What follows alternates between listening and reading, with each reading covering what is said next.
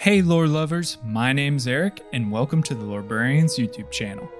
With the release of Midnight Hunt fast approaching and Crimson Vow on the horizon, now's the perfect moment for us to explore the history and setting of one of the most iconic planes in Magic the Gathering's vast multiverse.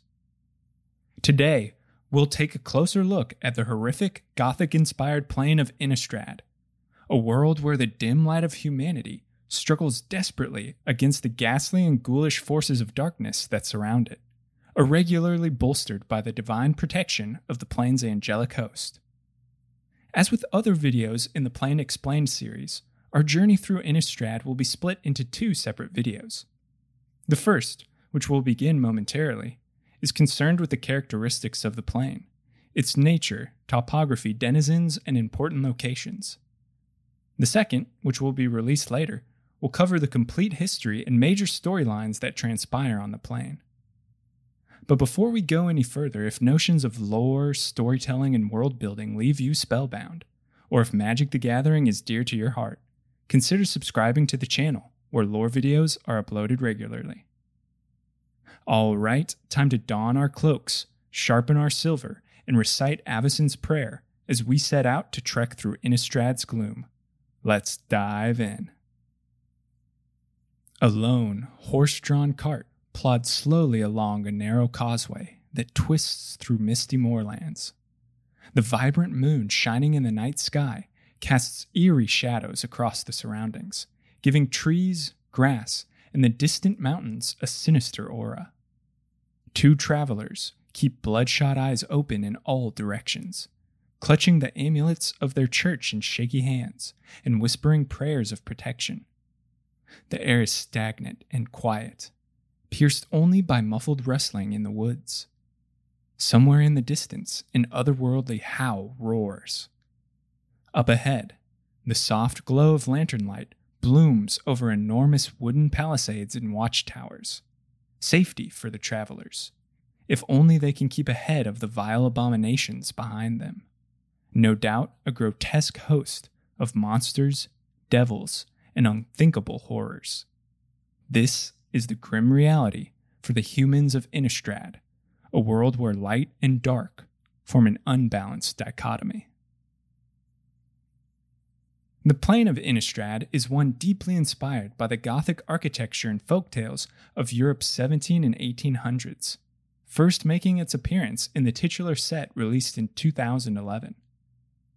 Innistrad's a world where horrors lurk not only in the imagination, but in every shadowed corner or tangled thicket. Evil exists in the forms of rage-stricken werewolves, bloodthirsty vampires, spectral geists, fetid ghouls, and demonic hordes. All hunger for the tantalizing light of humanity, the sweet taste of flesh and blood. And all carve out ranges within which to hunt their prey. The plane's nature is one divided between good and evil, light and dark, night and day. When the sun blazes high in the sky, villagers, townsfolk, and farmers tend their crops, trade in markets, and reinforce defensive structures with holy water or blessings. When night falls, however, humanity becomes the prey. Villagers huddle behind brick and wood, torches fend off the encroaching darkness, and the horrors of the night emerge to hunt. When night stretches for eternity and despair fills the most stalwart heart, one word rises above all else: Avacyn. The humans of Innistrad aren't alone in the fight against evil. A winged host of divine angels fly down from the heavens, bringing holy retribution to unnatural abominations. And they are led in the fore by the Archangel Avacyn. A being pure of heart and created to act as guardian of humanity, Avacyn, her sisters, and the flights of angels they lead aid humanity in their most dire straits, knocking back the darkness and maintaining a fragile equilibrium on the plane. Devotion and faith bolster the archangels, and long ago the Church of Avacyn, an ecclesiastical organization within human settlements, was founded where the devout and pious could seek respite from the hardships of life in Avacyn's embrace. But the angel isn't the only holy symbol tracing through the skies. the luminous moon of the plane dominates various aspects of Innistradian life, including superstition and the passing of seasons. Silver is a particularly precious metal on the plane due to its supposed uses in fighting unnatural monsters, and it's deeply tied to Innistrad's large, singular moon. Astronomers and theorists believe the plane's moon to be composed entirely of silver, and that all extant deposits on the Earth fell from it. Also known as the silver moon and the heron moon, it's a symbol of hope, a source of inspiration and divinity. But it's at the same time a harbinger of misfortune, as the moon drives the transformation of the werewolves, the hunting patterns of the plane's monsters, and a full moon weakens the protective effects of holy blessing. The moon is also believed to drive seasons, and the plane experiences 3 changes throughout the year. Each season brings with it different beliefs, different fears, different hopes. The shortest season is that of the new moon, a springtime period where hope and faith are renewed. Here, the sun remains in the sky longer, protecting cities from the horrors of night. The forests grow, flowers bloom, and seeds for this year's harvest are sown. It's a season of inner reflection and renewal. The archangel Sigarda and her flight of herons are most closely associated with the new moon, due to their connection with birth and purity. Their magic is used to protect humans and life. The harvest moon is likened to autumn. Crop is harvested, provisions are restocked in preparation for winter, and fortifications are reinforced. The moon hangs large in the sky and takes on a reddish or blood orange hue. The days become increasingly short. Vampires are believed to be at their peak during the harvest moon. This phase is linked to the angel Gisela and her flight of Gold Night, whose host is filled with holy zeal. These angels are the most battle-hardened, bringing swift, bloody justice to the monsters of the plane. The Feast of Gold Night, a 2-day period where the sun refuses to set, is a most holy period for the humans of Innistrad, and Avacyn's magic is strongest. Finally, there is the Hunter's Moon, the dead of winter for Innistrad. The sun barely rises above the horizon. The nights are longest, the weather is coldest, and food runs thin. Unfortunately for humans, this is the longest of Innistrad's seasons, and the darker forces of the plane reap wanton destruction. Scabs and ghouls crawl through graveyards, spirits haunt the moors, and werewolves are believed to be at their strongest during the Hunter's Moon. This cycle is linked to the angel Bruna and her flight of alabaster. These angels represent the blessed sleep, where spirits are carried off to join the ether and become one with the plane. And they're responsible for protecting humanity and death, providing magic that wards against the desecration of human remains. The known world of Innistrad is vast and variable. Rocky mountain ranges stand ominous on the horizon. Dense thickets and brambles provide thick cover for the natural and unnatural. Sweeping plains and farmland dominate large swaths dotted by hamlets and villages. Swampy marshes cling to meandering rivers, and coniferous forests are common. Innistrad consists of a large landmass surrounded at various points by deep oceans with strong winds. Tales tell of lands beyond the water, but none can verify their existence. The civilized lands are further divided into 4 distinct provinces: Gavany, which holds the high city of Thraben; the dense woods and wildlands of Kessig, where the Ulvenwald stretches for miles; the grim interior of Stensia, where the crags of the Ashmouth dominate the horizon; and the coastal province of Nephalia, where the port town of Havengul directs maritime commerce. Life on Innistrad is strongly segregated by species, and each of the 5 main groups is deeply connected to an ally color pair of mana. Humanity is affiliated with green and white mana, strengthened by community and solidarity in the face of horrors. Vampires are closely linked to red and black mana, Vanity and decadence go hand in hand. Werewolves are strong in red and green. Natural law and ferocious aggression reign supreme. Spirits are linked to white and blue mana, their spectral forms slinking through the darkness. And the zombies of the plane are affiliated with both blue and black mana. The dead are raised or reanimated by devious stitchers and ghoul callers. It's humanity's fight for survival, its struggle with the dark forces of the plane that drive the story of Innistrad, and we'll continue our exploration of the plane with a closer look at the valiant forces of humanity and the angelic host that protects them.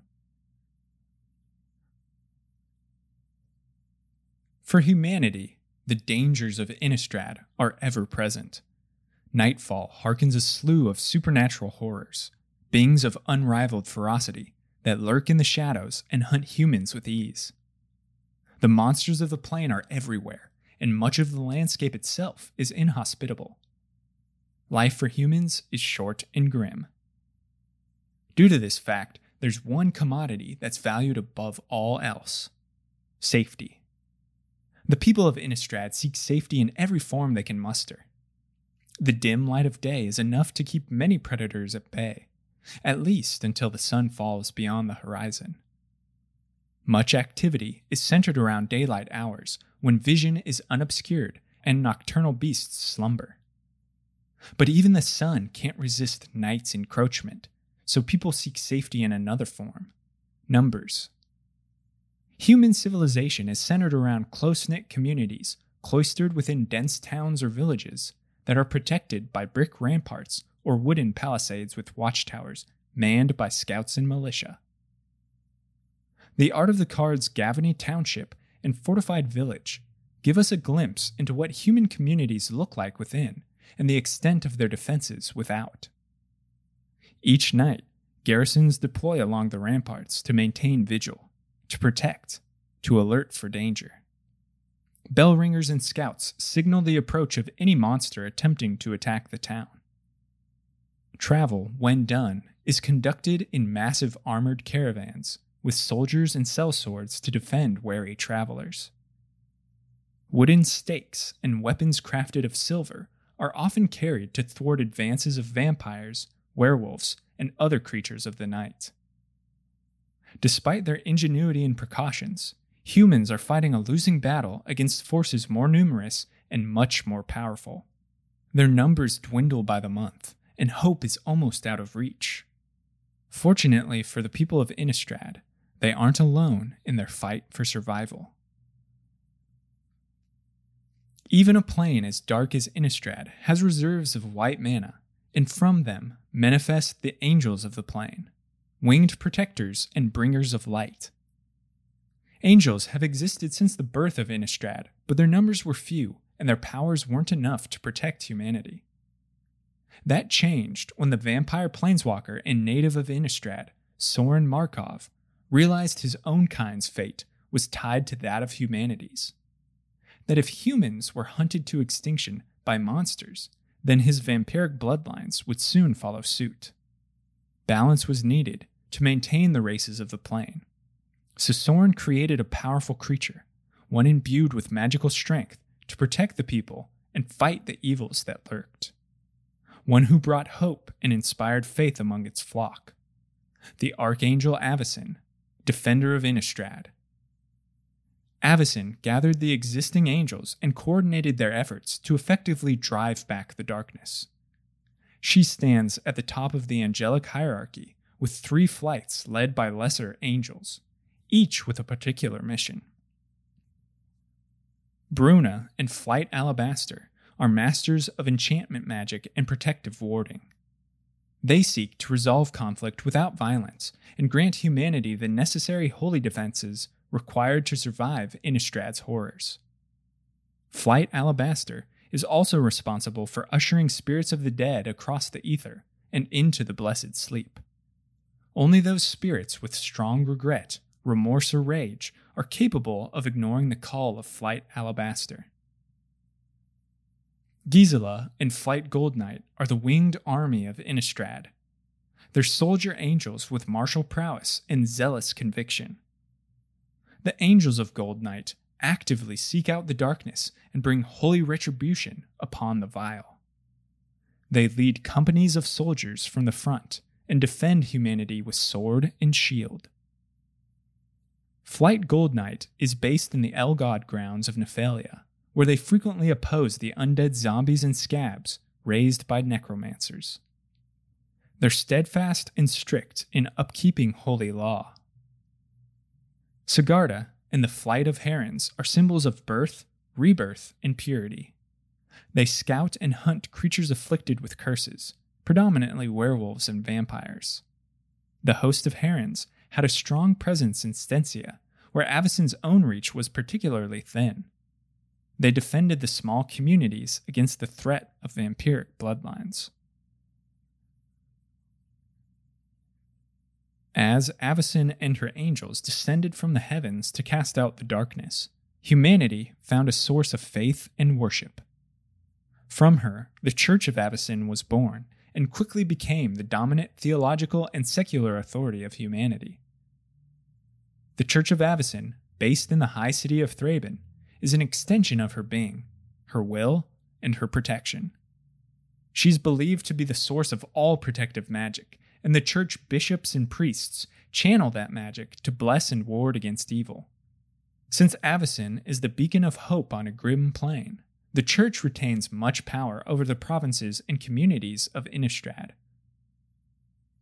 At the top of the church hierarchy sits the Lunarch and Lunarch Council, the most influential church leaders that deliberate on vital proceedings. Below them sit the bishops, who are entrusted with religious oversight of one of the 4 provinces. Next, there are the elders, who control parishes or regions within each province. Finally, there are the priests and monks that run the church of a single village or hamlet. Words of worship alone aren't enough to push back the darkness, and so the church has its own sword and shield, the Cathars. Cathars are the soldiers of the church, but also much more. They come in many forms, as organized battalions of fighters, as knights, scouts and outriders, as investigators. The orders of Cathars are the first line of defense, the troops on the ground to defend humanity and snuff out evil. The Gavany Riders are the most famous of Night Cathars, traveling long distances on horseback to ensure the safety of roads and causeways.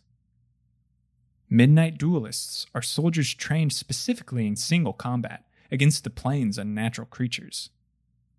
They know the weaknesses of vampires, where to strike a werewolf, and how best to trap a geist, the proverbial monster slayers. Then there are the Inquisitors, church prelates and investigators that are called to gruesome murder scenes and tasked with snuffing out the culprit. They are effective in unmasking a lycanthrope or vampire hiding among crowds of towns and villages. Cathars are bolstered by the magic-wielding sages of the church, archmages with specialty in sun or moon magic.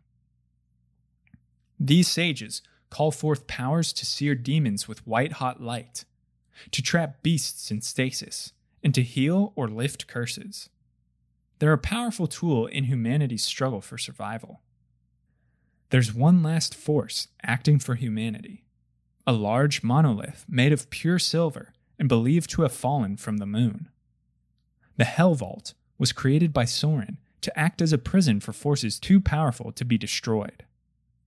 Avacyn and her angels used the artifact to trap demons, preventing them from being reborn in the Ashmouth.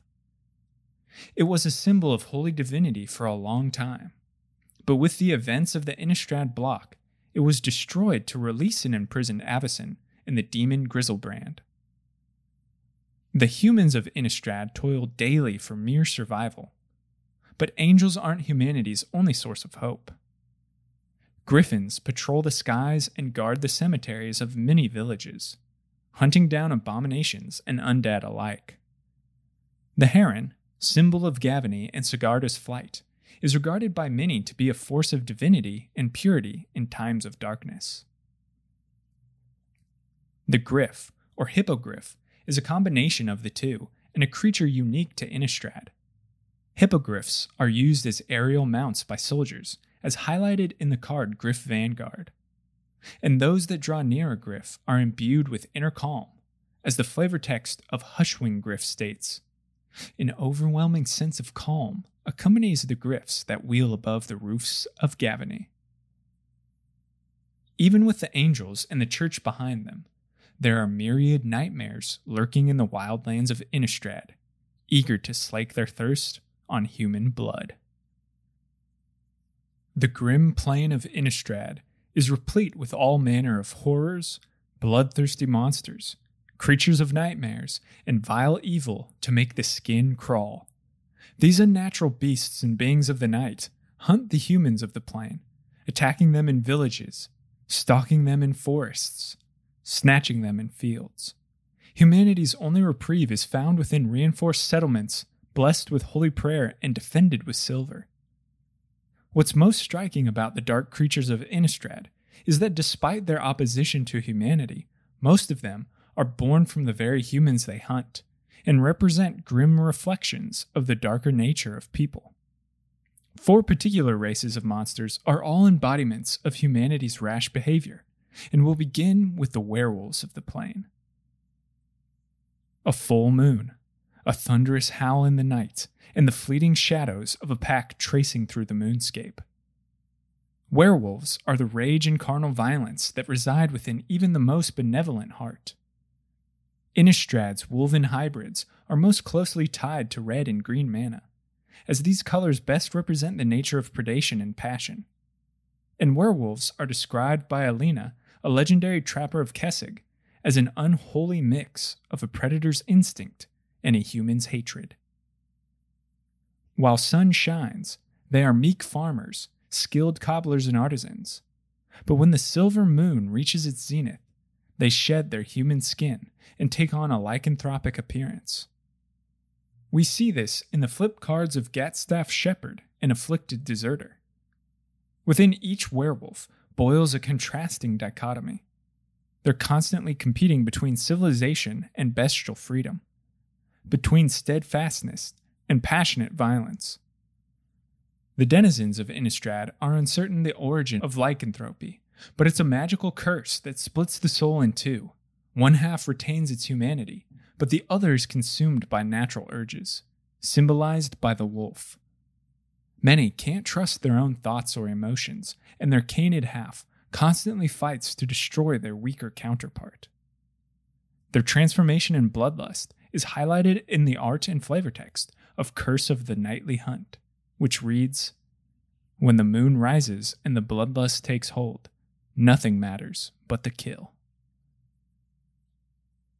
In their naivety, people of Innistrad hunt natural wolves, believing them to transmit the curse of lycanthropy, which only infuriates the werewolves.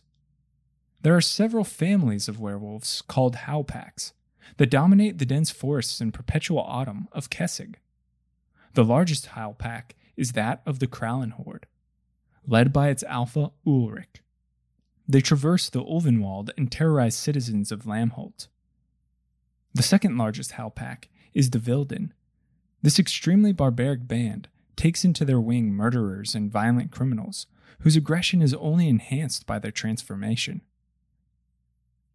The Mondronen howpack is infamous for its massacre and obliteration of Averbrook, Kessig's old provincial seat. To combat the superhuman werewolves, humans turn to superstition and religion. Silver is particularly powerful against werewolves and is a mainstay in the Monster Slayer's toolkit. We see it used on these beasts in the art of Silver Strike. Additionally, angelic wards and holy magic is effective against canids. In fact, Avacyn's Curse Mute transformed werewolves into Wolfir, ridding them of the curse, but allowing them to maintain their wolf form. All that remain of the Wolfir now are a dwindling howpack, known as the Silver Furs, who are hunted by humans and werewolves alike. And now I'd like to introduce a friend and fellow content creator, Dice Try, who runs an exciting YouTube channel of the same name covering MTG lore and color philosophy, to give his perspective on the sinister vampires of Innistrad. I just want to say a quick thank you to the Lorebrarians for this chance to talk about some of my favorite subjects in Magic, the color pie and vampires. Over on my channel, I spend a lot of time discussing the color pie, as it's a great tool for characterizing and understanding broader concepts. For instance, how a shift in colors can make all the difference in separating the ideals of vampires throughout the multiverse. In this short explanation though, I want to focus on the vampires of Innistrad and see how red and black are the perfect pair of colors for the ones found on this plane. On one side we have black, a color that is at the core of many vampires across the multiverse. Of course, it is a thematic fit, but at the same time is a perfect philosophical pairing. But let's see why. Black is the color of self-realization, self-satisfaction, and the notion that I am at the center of my experiences. This leads beings who are black aligned to focus on getting the most out of their lives, and can be very selfish in their decisions. And to me, no color fits the vampire better than black. In most cases, the vampire was once human, or some form of humanoid, and so its ties to what it once was are ever present, even if that aspect fades over time. And yet, the vampire has an inflated sense of self, in that it feels better than what it once was. It believes itself to be so far above what it now deems no more than cattle, that it acts with a level of ego that is unmatched. Then, on the other side, we have red, a color of self-expression, of passion, and unrestrained emotion. This aspect of the Innistrad vampire influences its need to fulfill its desires and to pursue worldly pleasures above all else. So, what does it look like when we bring these two colors together? Well, the red-black vampire, in the case of Innistrad, is one that puts itself above humanity. And even though they claim to have made the great sacrifice for humanity, it's only rooted in self-preservation. Another prevalent aspect of red-black is the absolute pursuit of desire. Red-black, when combined, will influence a person, in this case a vampire, to seek out every pleasure, to live with extravagance, and to delight in every experience. This is reflected in their extravagant parties and feasts, and to a further extent, their enjoyment in human suffering. Red-black in many ways can lead to total self-indulgent debauchery, as we've seen on planes like Ravnica with the Rakdos Guild, and here it's no exception. The color pie illuminates broader concepts simply by its presence, and in understanding those colors, we can then place ourselves into the minds of those that inhabit those very colors. Every vampire around the multiverse has different motivations, and can utilize the colors present in different ways. In the case of the Innistrad vampire, it reflects what happens when red-black is given proof of its superiority, and the ability to act out its carnal desires. Thanks again to the Lorebrarians, and with that, I'll catch you in the multiverse. Bye. If you enjoyed this snippet and are interested in other great videos, be sure to check out Dice Try after this one ends. The vampires of Innistrad were born millennia ago, when famine gripped the province of Stensia. Hundreds died by the day, and hunger plagued all. An aging alchemist named Edgar Markov sought a solution, a way for people to subsist on things other than food. He made a pact with a demon, exsanguinated an angel, and used her blood in a dark ritual to create a concoction that, when imbibed, transformed an individual into a vampire. This allowed people to live on without the need to eat, their sustenance coming instead from the blood of humans. And so, the first vampire family was born, with Markov as its progenitor. In this day, there are 4 vampire families that vie for dominance and control large communities, tending their human crop. The Markov bloodline commands the most prestige and respect of all families due to its long history with the vampire race. Markov vampires are expert blade masters and discerning patrons of the arts who believe themselves to be the pinnacle of vampiric society. They rule from high atop Stensia's mountains in Markov Manor.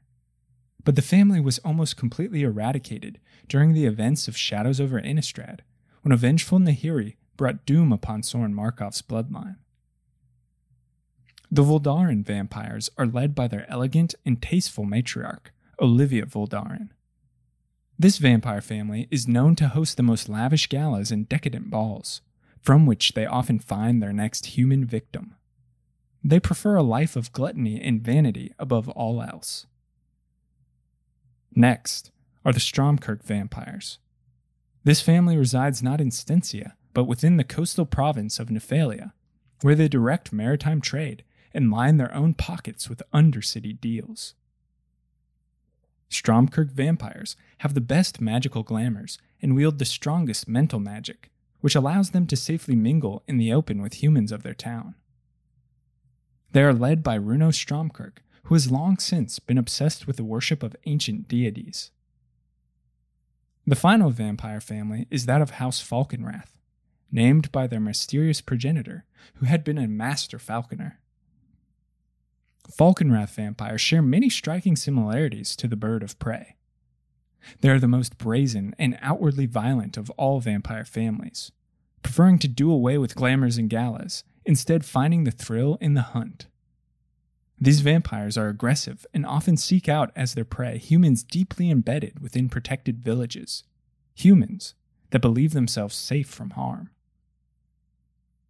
The vampire's grip casts a long shadow on the humans of Stensia and beyond, but the vain species must be careful not to let their debauchery get the better of them, for if humanity dies, so too do the vampires.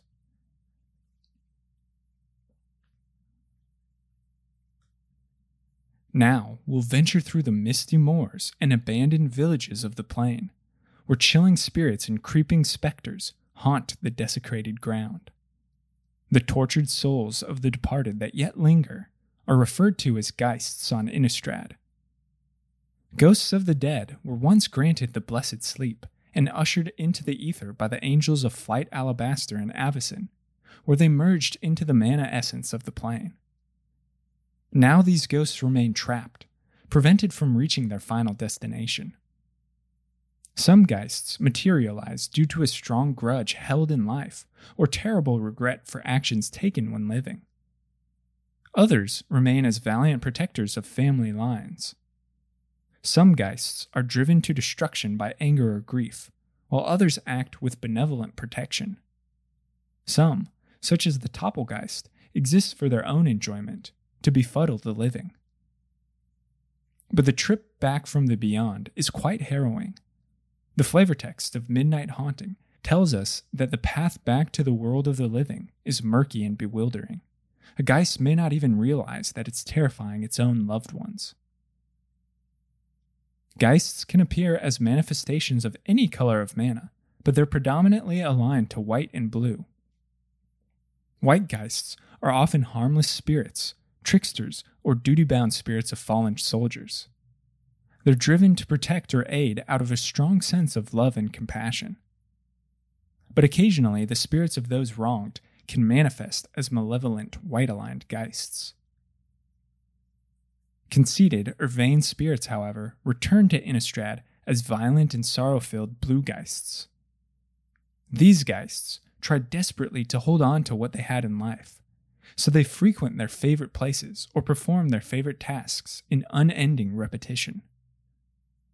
Those blue geists most closely associated with streams, rivers, seas, and frosts are called Niblis, and they often haunt the mists of Nephalia. A notorious group of geists is known as the Drogskull, spirits of Gavini's militia that fell to a relentless assault of undead. The next group of horrors that plague humanity are what remains of the body long after the spirit has left. Innistrad is infested with zombies, ghouls, and gravecallers, more so than nearly any other plane in the multiverse. Its deep reserves of black mana, its necromancers with control over powerful spells, and its abundance of graveyards leads to an alarming number of undead. The humans of Innistrad go to great lengths to protect their dead and prevent their rebirth. Rituals are performed by the clergy in the Church of Avacyn, and special cages of silver are often built around coffins to prevent ghouls from shambling out. Seen in the art of the card, Grafdigger's Cage. But it isn't enough, as ghoul callers and mad scientists alike wait for the cover of darkness to begin their grim task of reanimating the dead. The zombies of Innistrad, often called unhallowed, are aligned either to blue or black mana, depending on the nature of their rebirth. Ghoul callers that wake the dead from the various grafts of Innistrad give rise to the black-aligned zombies. These abominations shamble through towns and villages in a grotesque mockery of life. They're slow, awkward, but numerous and unrelenting, driven by the magic of necromancy to devour the living and raise more ghouls. We see their inevitability in cards like Endless Ranks of the Dead and Army of the Damned. The blue-aligned zombies of Innistrad are called scabs, and they are the product of scientific experiments conducted by necro-alchemists to achieve eternal life. Stitchers often combine many bodies of the deceased to make their creations, as scabs can be seen with multiple arms, legs, or heads stitched together. These abominations are similar to their black-aligned counterparts in that they are driven by their master's magic and unrelenting. The bodies that Stitchers and Ghoul Callers supply themselves with most frequently come from grafts, or fields of the dead. These can be graveyards or shipwrecks, or even hanging fields for criminals, and are named by their location.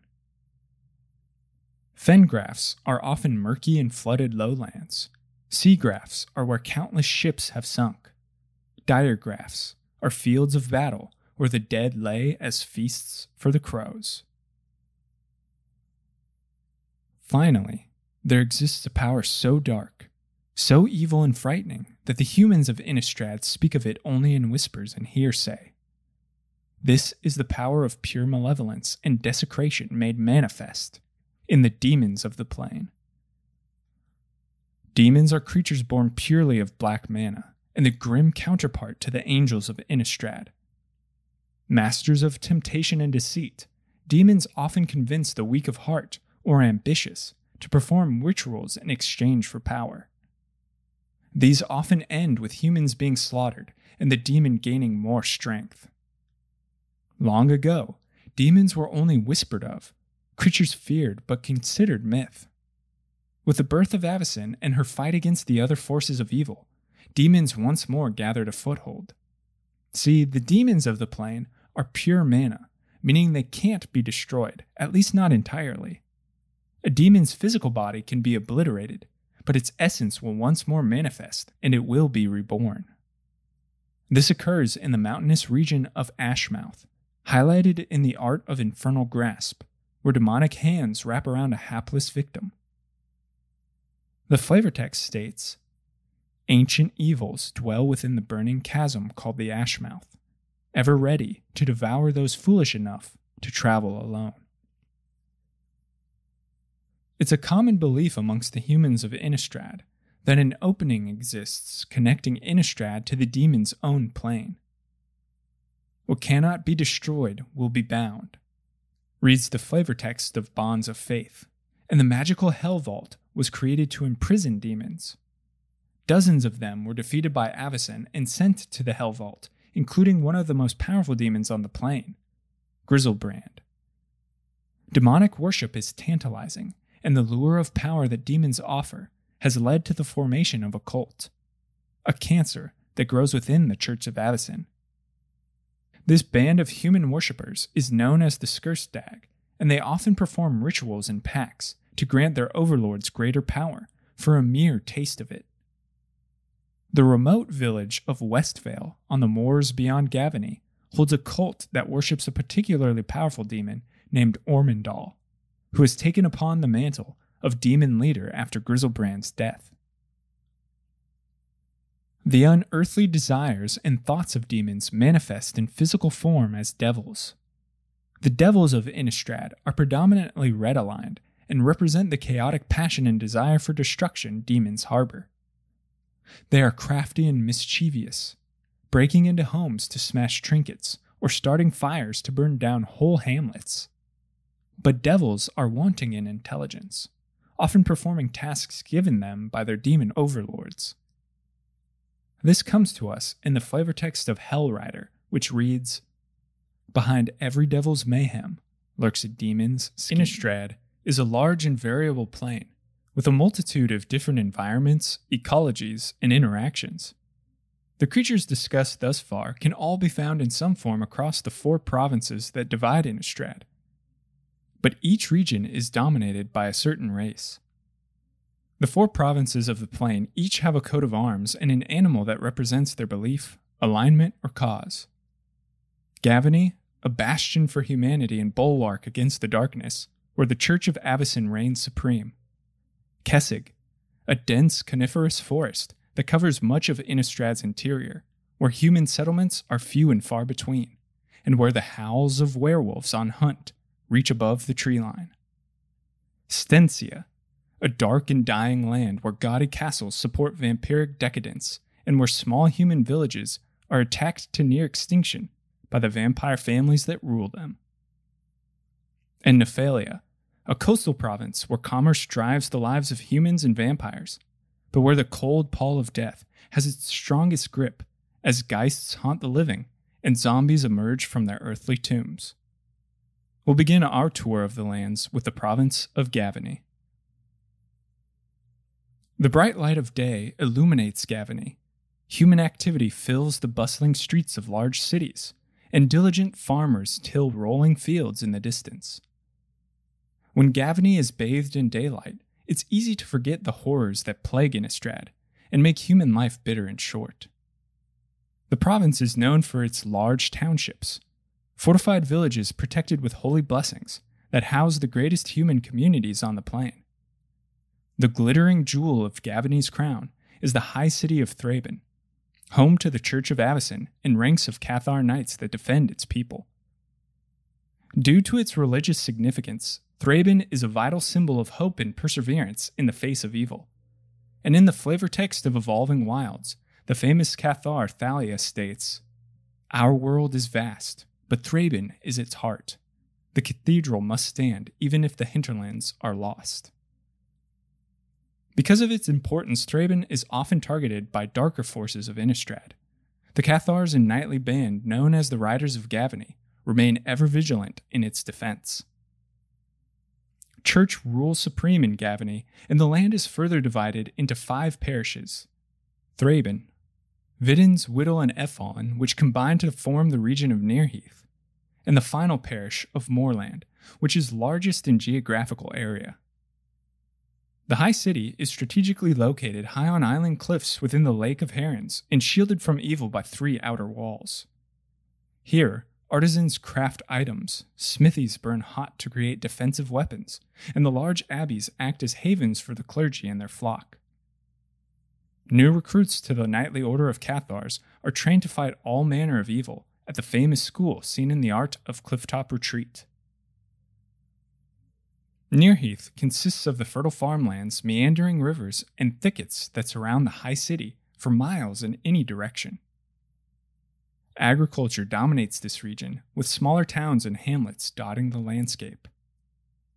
Parish blades and Riders of Gavany patrol the causeways that connect isolated villages, offering as much protection as they can to the humans that are further from safety and closer to the monsters that lurk. The city of Hanware, second largest in Gavany, is the breadbasket of the region and is of significant strategic importance. Its battlements are constantly being reinforced, and the ramparts are guarded by the sharp eyes of the Hanware garrison militia.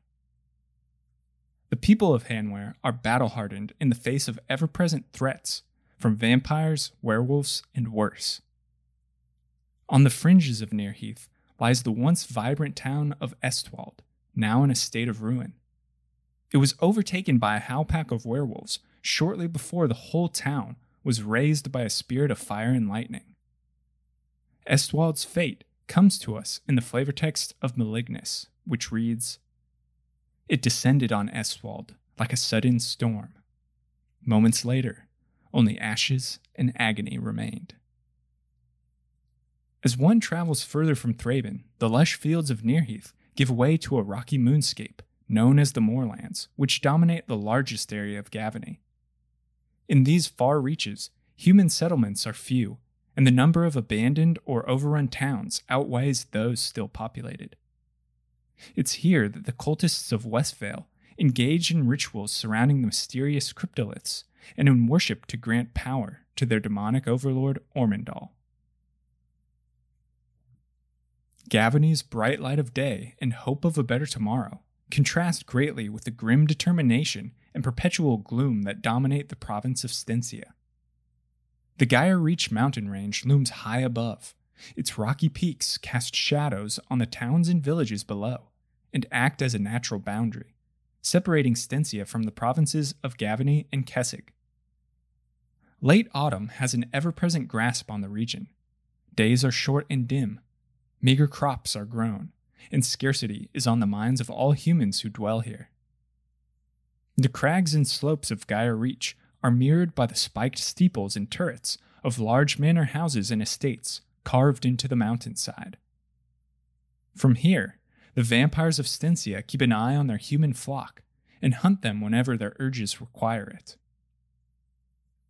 Two vampire bloodlines have a firm grip on Stencia and keep other abominations that would kill their human livestock at bay. They are the Markov and Voldaren families. Markov Manor houses the most prestigious and oldest bloodline, whose members reach back to Edgar Markov, the first vampire, and his grandson, the planeswalker Soren Markov. The Voldaren bloodline, led by their matron Olivia, are known for holding lavish banquets and elegant balls, where they choose their victims carefully and drain their blood with refined dignity. Like all vampires, the families of Stencia hunt humans, but they see themselves as noble shepherds and often protect their flock from werewolves, ghouls, and the like. The Markov and Voldaren bloodlines joined forces after the destruction of Markov Manor by the planeswalker Nahiri during Shadows over Innistrad. The humans of Stencia live in small communities and rely on their stoic determination to survive their vampire overlords. They've long been abandoned by the angels, save Sigarda, whose flight of herons tries desperately to protect humanity, and where the Heron Monastery offers hope in the bleakness. Beyond the first range of mountains, a piney wilderness takes hold of the slopes. The Somberwald is a place of natural beauty where many wild animals and dryads live free from werewolves and humans alike. Druids and sages often retreat to the Somberwald for the protection it offers from vampires, and occasionally village trappers come hunting for food. Deep in the heart of Gaia Reach, a massive chasm tears into the fabric of the plain, where smoke and ash billow out. Below is a burning hellscape where many believe a bridge connects the world above to the realm of devils and demons below. Ashmouth, as it's aptly named, is heavily steeped in black and red mana, and all sorts of demonic abominations manifest deep within the chasm. They emerge to wreak havoc on the living. Much of Innistrad's coastline lies within the borders of Nephalia, the third province. This region is known for its maritime trade, which extends deep into the interior via rivers and estuaries that dot the coast. Commerce is king in Nephalia. Port towns receive shipments from seafaring vessels, artisans craft tools, and merchants peddle wares. But beneath its mist-shrouded surface, Nephalia hides a dark underbelly of crime, corruption, and occult worship. The city of Havengull is the largest in the province. Here, ships are unloaded, smithies burn with activity, and the Church of Avacyn has a firm grip on the Elgod grounds, where its clergy pray and Cathars sharpen their steel. Vampires also hold a strong position in Nephalia, and the city of Drunau is run by the Stromkirk bloodline.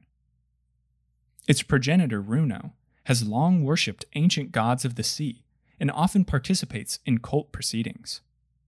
Stromkirk vampires have the strongest glamours and freely walk amongst their human population. Seen in the card, Stromkirk Noble. Theirs is a bloodline of master fencers and brilliant artists. Despite vampiric and human settlements, Nephilia is dominated by the undead. Skabarin and ghoul callers bring forth zombies from the ground, and ghastly spirits haunt the surrounding landscape. The city of Selhoff is best known for its necro-alchemists and stitchers, who constantly tinker with both life and death. Their scab creations run rampant through the darkened streets of the port city. These mad scientists and inventors often use their tools to trap geists, harnessing their spiritual energy to power laboratories. Ghoul callers and stitchers have no limit of supply, as Nephilia is replete with grafts, burial sites, and dumping grounds filled with bodies of the deceased. The Moorkrut is a swampy bog near the coast that is perhaps the largest dumping ground for murderers and victims alike, illustrated in cards like Dread Waters and Moorkrut Banshee. The Erdwall is an extensive network of tunnels, sewers, and underground causeways that connects the cities of Havengul, Drunau, and Selhoff. These paths were once used for defensive purposes by humans to survive zombie sieges or vampiric assaults. But over the centuries, it's become a hotbed of criminal activity, where smuggling, assassinations, and bribery take place. One must be careful in the Erdwall, where monsters still lurk, and one wrong turn could spell certain death. The final province of Innistrad is the massive forested wildlands of Kessig. It's a densely vegetated region dominated by wolves, werewolf packs, and nature spirits. Here, the Vilden and Krallenhorde clans carve out territory within which to hunt, and terrorize small human settlements dispersed across Kessig. Long ago, settlers from Gavany arrived and chopped small parts of the forest down to make room for new villages, but the forest fights back here, constantly encroaching on civilization to reclaim the wilderness. The towns that remain are remote and self-reliant, and the humans of Kessig have frequently turned to superstition and druidic rituals for protection, rather than the church's empty promises. Ulvenwald, the impossible wood, stretches across much of Kessig's landscape. It's an ancient, primordial forest nearly impenetrable and quite dangerous. The werewolves of Innistrad lay claim to the Ulvenwald and much of Kessig, using it as their nocturnal hunting grounds. But horrors far more deadly lurk within Ulvenwald's thickets. Hydras, geists, massive insects, and elementals stir the forest trees and give even the werewolves pause.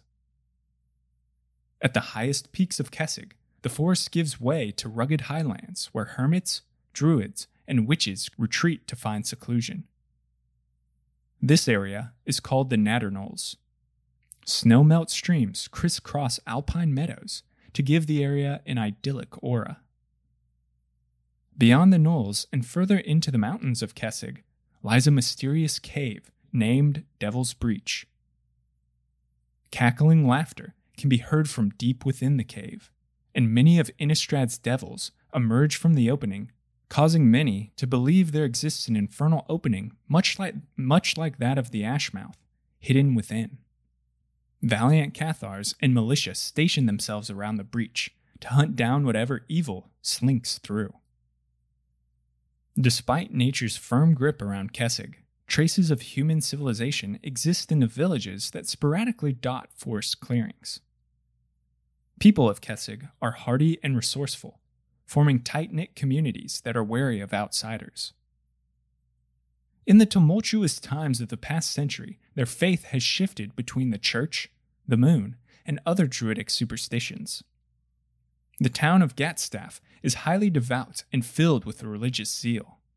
They abhor the curse of lycanthropy and go to extremes to ensure werewolves never infest the streets. The citizens often turn on another out of fear and mistrust, believing their own neighbors to be cursed. The village of Lamholt is centered in a clearing where forest has been exchanged for farmland. They fight an ongoing battle against the forces of nature that wish to reclaim the forest that was taken. Finally, the once great town of Averbrook, seat of Kessig, now stands as a haunted and vacant ruin, During Avacyn's imprisonment and the rise of darker powers on Innistrad, Averbrook was overrun by werewolf howlpacks, its people brutally slaughtered. All that remain are the lost spirits of the dead. This tale is told in the flavor text of Hollowhenge Scavenger and Lingering Souls, which read, "After werewolves slaughtered the citizenry of Hollowhenge, other creatures moved in. And the murdered inhabitants of Hollowhenge impart to the living the terror they felt in death." But during the events of Shadows over Innistrad, determined settlers have arrived to rebuild the lost city.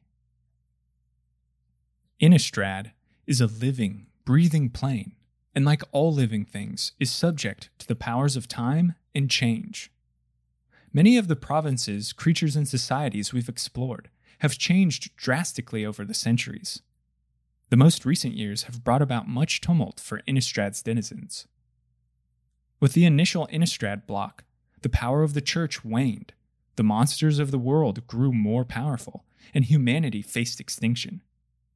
But then, Avacyn was released from her prison, and hope was restored. Once more, the powers of light and dark became balanced. Shortly after, however, Innistrad's corruption began. The travails brought about the madness of Avacyn and the angels, the transformation of many of the plane's creatures into eldritch horrors, as the lithomancer Nahiri created cryptoliths to beckon the Eldrazi Emrakul and seek vengeance against Sorin Markov. The plane's creatures and monsters were transformed by Emrakul, maddened beyond recognition and stained by the Eldrazi's corruption. Here, Avacyn was destroyed, her church caught in bitter internal conflict, and the monsters fought against another tooth and tentacle. It's from the ashes, from the aftermath of Shadows over Innistrad, that we once more come to the plane. Humanity seeks to restore itself, to find new religions and beliefs within which to put their faith. But something's happening. The cycles of the moon are changing, and night creeps longer. Once more, vile beasts are gaining power, and it's up to the old superstitions to reclaim the day, to bring balance once more to Innistrad, before humanity is wiped from the histories. Thanks for watching this video on the plane of Innistrad Explained. We'll pick up in a couple weeks on part 2, where we'll explore both the history of the plane and the plots and story arcs that unfold, including Midnight Hunt, so stay tuned. Leave a thumbs up if you liked this video, and be sure to subscribe for more lore content. A big shout out to Dice Try for his collaboration. Head over to his YouTube channel to catch even more MTG lore and color analysis videos. And now I want to hear from you. Let me know your thoughts on Innistrad, which creatures are your favorite, as well as suggestions for future videos in the comments below. Shout out to Alex Joaquim for the intro and outro music. References used can be found in the description. Until next time, go forth and explore the lore.